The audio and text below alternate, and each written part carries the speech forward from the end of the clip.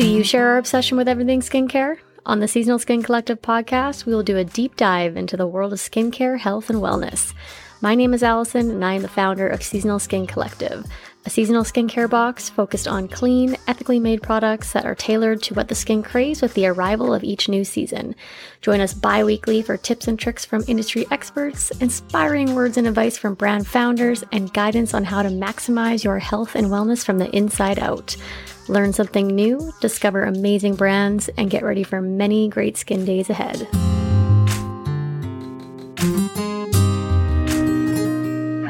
I have to really talk to myself, reminding myself that I'm not the only person who can take care of him and that this is my time and I need to take care of me, because if I don't, I won't be the best person for him in a few hours when he's really going to need me. Welcome to episode number 2 of the Seasonal Skin Collective podcast. I'm here today with my dear friend Macmillan James, a registered psychologist and most recently brand new mama to Mr. York James. And we are here today to address the challenges moms, especially new moms, face when finding that balance between becoming a caregiver and caring for yourself. Mick, thank you for being here today. Hi, I'm excited to be here. First time podcaster. Sorry. Popping my cherry. Second time podcaster over here. And yeah, we are definitely ticking off one of the boxes in self-care tonight by having a glass of wine and giving you a couple hours away from Mr. Yorkie. Mm-hmm. So yeah, just tell us a little about the challenges you've had so far and new mom life. How are things going? Oh my gosh, I feel like there's so much to tell. Even just having this glass of wine, I feel like my tolerance is so low. So I apologize if I go off the cuff a little bit. Yeah, I mean, I've been a brand new mom for 4.5 weeks.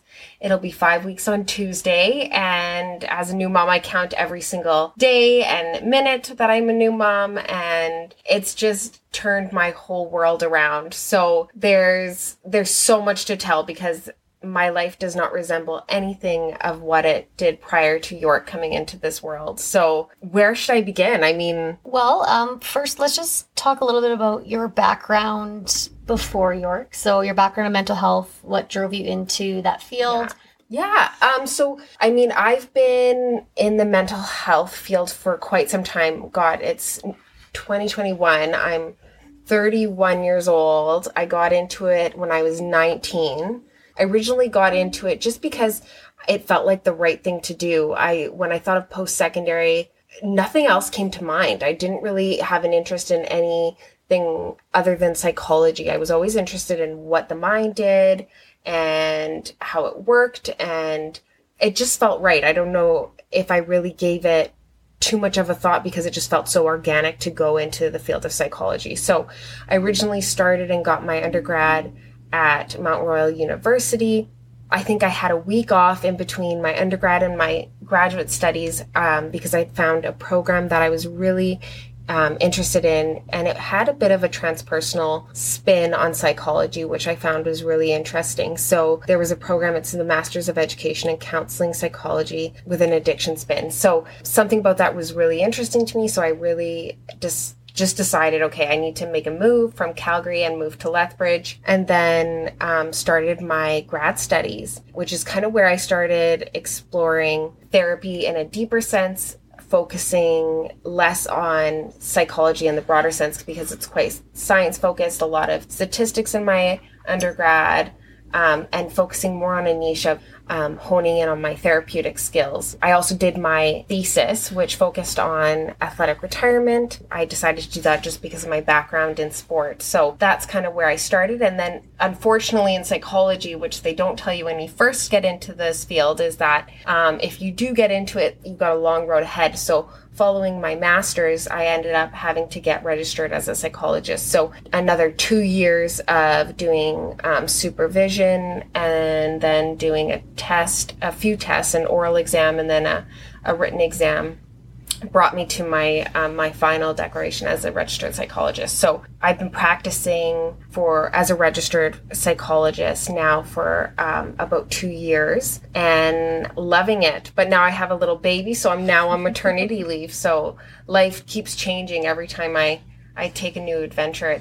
It's always changing. Well, and since I've known you, you've never really stopped. So now, having gone on mat leave, your professional side has come to a bit of a halt. But now you've got all these new challenges coming in at you. But what's it like now for such a student in some ways? You've been so long, you've been studying and working towards your professional goals, and now to put that kind of on the back burner and move into life with York. How has that been for you, having always been kind of an education-driven and professionally motivated person? Yeah, I think it's such a different side of me. I would say that my professional and my education side is more of my masculine energy. I feel like a lot of it has been driven by needing to achieve and accomplish different things. I feel like now, even since I got pregnant, I think is when I started to soften more to femininity, which is really something that I haven't tapped into in a very long time. Just because it didn't serve me as much, right, in my education and in my professional world. I didn't really take care of myself the way I feel like I should have been, because I was so focused on just getting to the next accomplishment and pursuing my end goal of becoming a psychologist, right? So for me now, having that put on halt has been really enjoyable. And uncomfortable in some settings too, because for me to just kind of kick back and not be in that hustle and bustle of just trying to keep pursuing my own professional goals, it's been really nice to kind of soften into this maternal world of being York's mom and taking care of myself as I kind of navigate this whole postnatal journey. It's been kind of nice. That's good. That is a good change then. And, what we do want to talk about is self-care today. And self-care has become a very mainstream topic, and it often gets confused with just kind of the fluffy surroundings of it, like having a bubble bath, having a glass of wine, like lighting some candles. And it goes so much deeper than that. And from a mental health standpoint, how can you describe self-care and how it contributes to our overall well-being? I think that's such a good question, because I feel like self-care has the connotation of being almost trendy and superficial. When I went through my postnatal, and I'm still going through it, I know some of us refer to it as like a fourth trimester. It really was humbling to see how much I had no idea what life was going to be like post-baby. And I have a great deal of knowledge given my background around, postnatal. When we're looking at depression or we're looking at anxiety, I have postpartum experience and all that when it comes to professional Macmillan. But in terms of my own experience, I was really humbled by just, my body was going to go through. I didn't know how long it would take my body to recover. And then also even just for my hormones to normalize. I still don't even know if they have totally, because I still feel like I'm still healing it, and it's only been 4.5 weeks. But it was a really vulnerable, and even though I'd read all the books, something I couldn't have totally prepared for. It went much deeper than just a bubble bath could have fixed. No, for sure. And that is something women struggle with it more than anyone to begin with. You always take care of somebody else before you take care of yourself. And another problem when it comes to self-care and like the stigma surrounding that, like you say, it's kind of superficial. Like you feel kind of guilty about it. You always feel like you should be doing something else. Like you could be spending your time a little more productively, or, I don't have time to sit down and read my favorite book. I should be, cleaning up the kitchen, or I'm so behind on laundry, or, I should be with baby 120% of the time. Like there is that guilt creeping in on you all the time. How do you separate those two things and still remember that you do have to come first before you can give the best part of you to somebody else, even your baby? Like you still need to make sure you're well first. Yeah, I think anyone who's in psychology knows of like Abraham Maslow's hierarchy of needs, right? And we start at like the very basics for our survival. If our basic needs aren't met, we can't move up to other levels, whether that's levels of self-improvement. We can't get up there, our basic housing or food or water, shelter, right? All those basic needs aren't met. I think that fits so much for being just a new mom. You know, that need to take care of other people is such a strong, I don't want to call it an instinct, because an instinct would mean that it's been an innate drive in us, where I think it's actually been a societal pressure that's been reinforced. So I think we've been encouraged to take care of other people's needs versus our own at first. But for me, I noticed I don't operate well on sleep. And if any new mom knows, you don't get a lot of sleep. And so it's hard to look at, you know, the mess around your house and prioritize sleep first is really hard. It's like I fight it to not go and do the laundry or be with my baby. The pull towards my bed is not natural, but I know that if I don't get my sleep, if I don't prioritize those basic needs, that I can't be there for my baby and I can't be there for just myself. And I think that's unique to women. I don't think men experience that same level of pull towards, you know, just the domestic task or things where serving our basic needs can be such an unnatural thing at first, to just, you know, lay down for a nap. And everyone always says sleep while baby's sleeping. Well, any mom, I don't know, I laugh at that because, like, great, yeah, but you have to pump, or you have to clean your pumping materials, and you have to, you know, make sure there's food in the fridge. And oh, by the way, you have to eat because you burn so many calories and you're exhausted and you're hungry. And then clean your sheets, right? Because you haven't cleaned your sheets in a week or two. And it's so much easier said than just sleep when the baby sleeps. It's very hard. So you have to be very intentional in serving your needs first. Yeah, it would be something that doesn't come naturally, and you do have to make an effort to do so. And, you know, something that kind of comes to mind when you're speaking on that is time batching. That's something I've been trying to do for myself, just to better manage my time. And I'm like, when it comes to motherhood, you almost have to time batch self-care. It sounds really simple, but it's really not. And yeah, it's hard to do.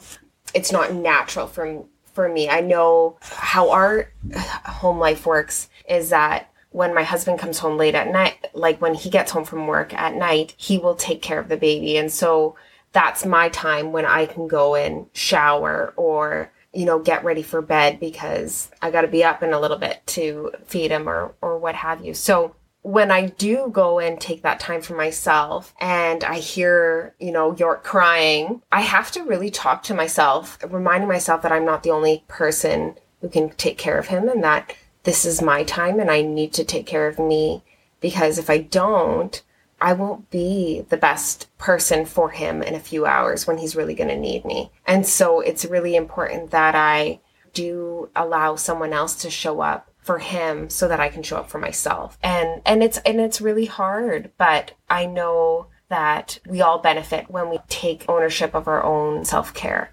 Oh, absolutely. No, and if there was one simple piece of advice you could give to other moms who are struggling to find that balance, or is there one thing that you would suggest to other women to do in order to prioritize a little bit of self-care in their life? Is there something that you've come across so far? Yeah, I mean, it's 4.5 weeks, so I'm not an expert by any means, but I've been given incredible advice from women who have come before me. And one individual told me, you know, really encourage the relationship with your baby and the dad so that they can bond. I think that, again, that can sometimes feel for a mom like, oh, like I'm the one who provides the milk, and, you know, this babe's been with me in my belly for 9 months, and I'm his number one. But the more that I really empower my husband to take on that role, the more I give myself permission to take care of myself. And so this has been something that I've had to be very conscious of, because in all my roles as going through school and going through my own professional development, it's been very natural for me to take over.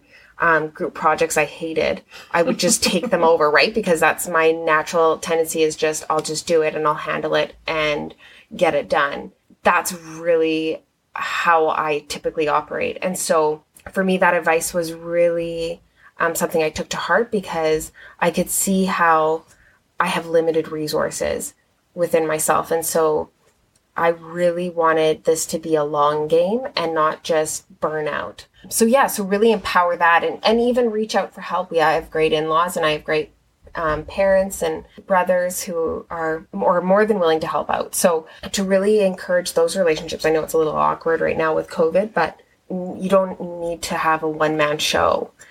I think women, we tend to derive a lot of our worth from just being able to do it all, and I don't think we need to. Yeah, and that's a really good point. Women have always been, there's almost this expectation that you should be able to do it all yourself, and we're praised on being able to do so. And like a lot of times women are doing everything and burning themselves out, but they get rewarded for that in like, oh, well, she's a great mom because she's just doing it. She doesn't complain. She's doing it all by herself. And I mean, if that is your situation and you rise to that occasion, then all the power to you. But like, asking for help is not a weakness. And it's surprising how in this day and age, it's still the expectation that, women step up and do that. But like you said, it's so great to like bring your partner in and make them feel part of the team and like let them feel comfortable from day one being an equal part of that. And like, you'd be surprised how many partners want to do that, but they just don't feel like they have the ability to, jump in and be as in control and be number one as well. Like it should be a team effort, and you shouldn't be afraid to distribute and delegate the tasks and split it down the middle and let everybody have that time, right? And it is equally beneficial that way. And you do not have to do it all by yourself, and it's going to be better in the end. Yeah, definitely. And that bond, I know my husband's really wanted to have that bond with our son. And so for me to really encourage and say, like, not critique his parenting style, but really, really encourage it, has been really in my front of my mind, right? And then I can go and do things for myself. I've really pulled on journaling, which is something I really started to pick up when I was pregnant, just because I wanted to remember what it was like to be pregnant, and this being a really sacred time that I would, only experience maybe a couple times in my life. So I've carried that through since he's been born, to really take time to just see and check in with myself. How am I doing? I know postpartum is really a big thing. So I'm aware, and we have the greatest health resources here in Alberta, where our nurses are checking in with us and always screening us, and as is my doctor, which I think is really, really good. But I also want to be on top of it myself to check in with how am I doing, and am I feeling depleted? Do I need replenishment, and what do I need to do in order to get that? So journaling is something I've really taken to heart since he's been born, and it doesn't need to be anything extreme or anything. It can be point form. It can be point form. It can be like just jotting down a few sentences. Just the act of sitting down and giving myself a moment, whether I write a sentence or whether I write a few paragraphs, is still acknowledging to myself that I'm important and that I care about how I'm feeling. When you put pen to paper, you can't hide from it, right? And you have to confront yourself whether you're feeling really joyful as a mom or feeling really sad as a mom that day. And I think there's a lot of pressure to be like, oh my gosh, this new motherhood, you must be loving it. And to be honest, this last 4.5 weeks has been the hardest and most beautiful all at the same time. And I think being able to write about feeling so exhausted and, angry that my nipples are falling off and just the whole gamut of what my body's gone through. I feel like, to me, that's it's given some space for me to feel happy, sad, angry, incredibly elated, and grateful for this little being in my life. The whole host of emotions, which I think is really, really important. And I think my background has fostered that, because I've fostered it within my clients too and encouraged it. And it's a good reminder that any life transition that you go through, it's going to challenge you in different ways. And you can't, there's nothing I could have prepared for. No degree or master's could have prepared me for this experience. And it's really been humbling. Little bits of certainty, I think, that we can provide ourselves with, like, I'm just coming to that journal or just having my morning coffee is really soothing and really grounding. That's kind of what I've been relying on to get through this new era of my life. Yeah, that's it. Just taking that time, right? And it's growing pains. It's growing pains for you, and it's growing pains for your spouse. And you just kind of gotta ebb and flow with that. And it's just a completely different world from what you're used to, but apparently it just happens. Not that I know of. Yeah, it's totally weird not having I don't want to say my body's no longer mine, but I definitely share it with another little rascal that I've never had to, right? And so, I don't know. There's nothing I would rather do. And I joke about being quite independent previous to York, and even in my marriage, I don't know, being quite self-sustained and having my own anonymity and really enjoying that, and with my own career and doing my own thing. Now having a little tater tot who doesn't really care whether I have had 2 hours of sleep. He needs to be changed and he needs to be fed. And now, I mean, I've never seen someone go from 0 to 100 so freaking fast. And just relying on you for everything. Relying on me for milk. And I've never had anyone rely on me to that extent. I've had a dog and stuff who I love and adore, but motherhood, until I feel like you've gone through it, you don't really understand it. I know there's people in this world who can't have children, so you don't want to make this a group of people like separate someone, but it really, when my mom and your grandmas and your other wise women have told you about just how there's nothing you'll ever experience, it's really, really true. And like we spoke about earlier, like until you're in this scenario, until you actually do become a parent, you don't really, really know. And you always have these ideas of how it's going to be. Like, oh, when I'm a mom, I will never. And then you just throw all that out the window. Totally. I think I mean, I would have probably slapped myself too about some of the things I've said to moms about, like, you don't want to lose yourself, right? Well, the first 2 weeks you lose every fucking part of yourself to this child. Physically, emotionally, mentally. Everything. Yeah, you just have an idea of, okay, it's going to have an expectation of nursing's going to come because I'm in tune with my body. Yeah, and you're in control. You're type A. Exactly. And I've done my research. And I know how. Exactly. Well, like, surprise, Macmillan, you know fucking nothing about nursing, regardless of how many books or YouTubes you've watched.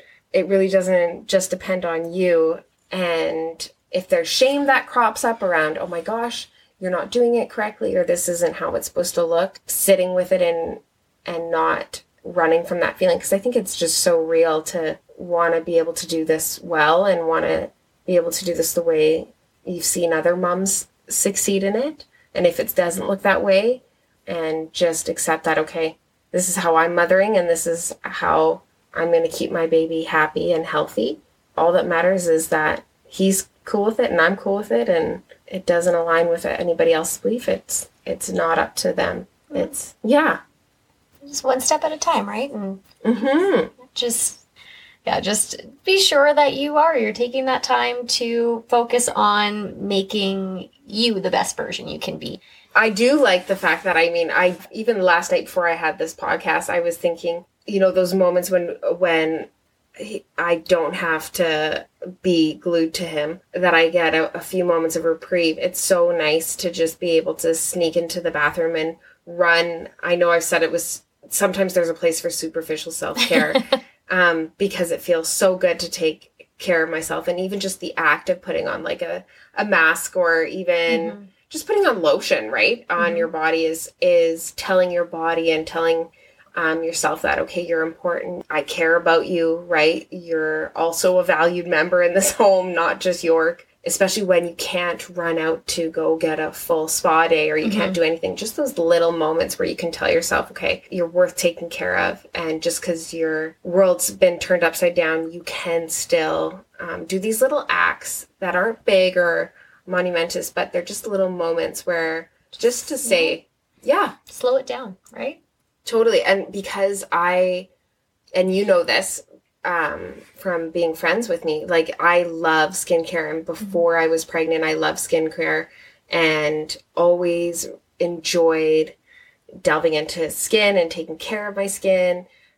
Never going to bed without washing my face and anything. Ever. Exactly. Like no matter how intoxicated or late it was, I just love skincare. And pregnancy even was interesting because you can't use certain things and you have to be a little more careful. So the fact that I still take that time at night and in the morning, it does set my day and it does set my evening. And it's just those little moments with just myself that make me feel like, okay, I've taken on this whole new identity as a mom, but there's also some parts that haven't changed that are really beautiful just to come home to, that I didn't lose in this whole motherhood piece that's new. That's a good note to end on. I agree. Yeah. Cheers to that. That's all the time we have for today. Thank you so much for being here, Of course. telling us a little about your journey. And York has the most fierce and beautiful mama, and I'm really looking forward to watching you grow through this chapter. And it's just, it's a whole new world, and I'm excited to be part of it. Thanks for having me. This is my first one, so hopefully it was good. To many more. And that is it for our show today. Thank you for joining us. We will see you next time on the Seasonal Skin Collective podcast.